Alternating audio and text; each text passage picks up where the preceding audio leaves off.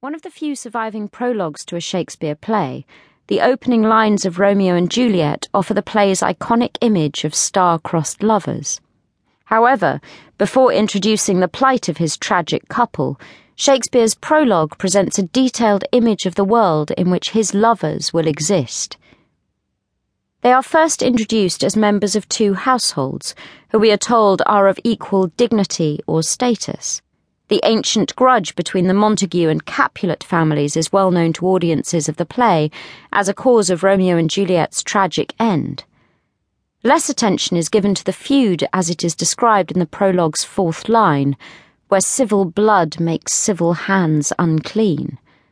The word civil, in this instance, is synonymous with citizen, which in Shakespeare's time was less a marker of national identity than of having attained a level of respectable professional status, directly linked to obtaining a particular degree of legitimacy within a trade. By constructing a world of family, civic, and vocational identities, the first four lines of the prologue situate Romeo, Juliet, and their play within these three types of institution, which lay at the centre of early modern urban society. When we think of class, we usually talk about economic distinctions such as rich versus poor. However, the social culture of early modern London is far more diverse than this simple dichotomy allows. As the capital of government and trade, Shakespeare's London was a melting pot of people from every conceivable walk of life, from the poorest vagrant to tradesmen, gentry, and even the Queen herself.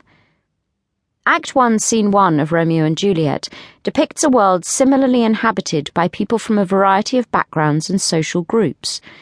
What begins as a private quarrel between servants of rival masters soon includes gentlemen, citizens of Verona, and finally a prince. In this opening confrontation, examined in detail later in this chapter, battle lines are quickly drawn, and the audience realizes that Verona is a place where knowing who everyone is goes beyond simple familiarity, and the determining of friend or foe is necessary for survival. Shakespeare and his contemporaries also lived and worked in a system intently focused on regulating behavior through defined parameters of identity, which governed activities, friends, accommodation, and even clothing. The idea that a person could be judged by their apparel, job, family, or neighbourhood is not unfamiliar to modern society. However, in Shakespeare's time, many of these rules were made by the government through either the Crown or Parliament. There were statutes of apparel or sumptuary laws that required people to wear clothing and accessories whose cost coincided with their status. For example, only the monarch, members of their immediate family, and those bearing the titles of Duke, Marquis, or Earl could wear the colour purple, cloth of gold, or furs made of sable. Other statutes prohibited people below a certain status from carrying swords, daggers, or rapiers. There were even rules controlling the movements of certain people. Groups who contested authorities such as the recusants, individuals who refused to attend Church of England services, whom we encountered in Chapter 1, were prohibited from travelling further than 5 miles from their homes without a licence by an act in 1593. Unemployed, so-called masterless men, and vagrants found outside their hometown or parish could be arrested and sent back to their designated place of residence to be punished.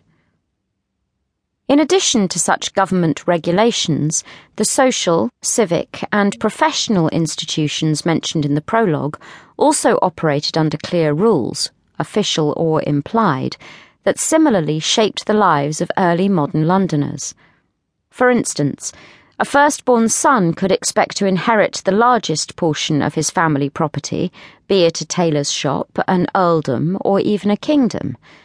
Chapter 2 and our epilogue discuss Shakespeare's interest in royal succession and inheritance in Richard II and Henry VIII, but these issues were equally important to the working classes.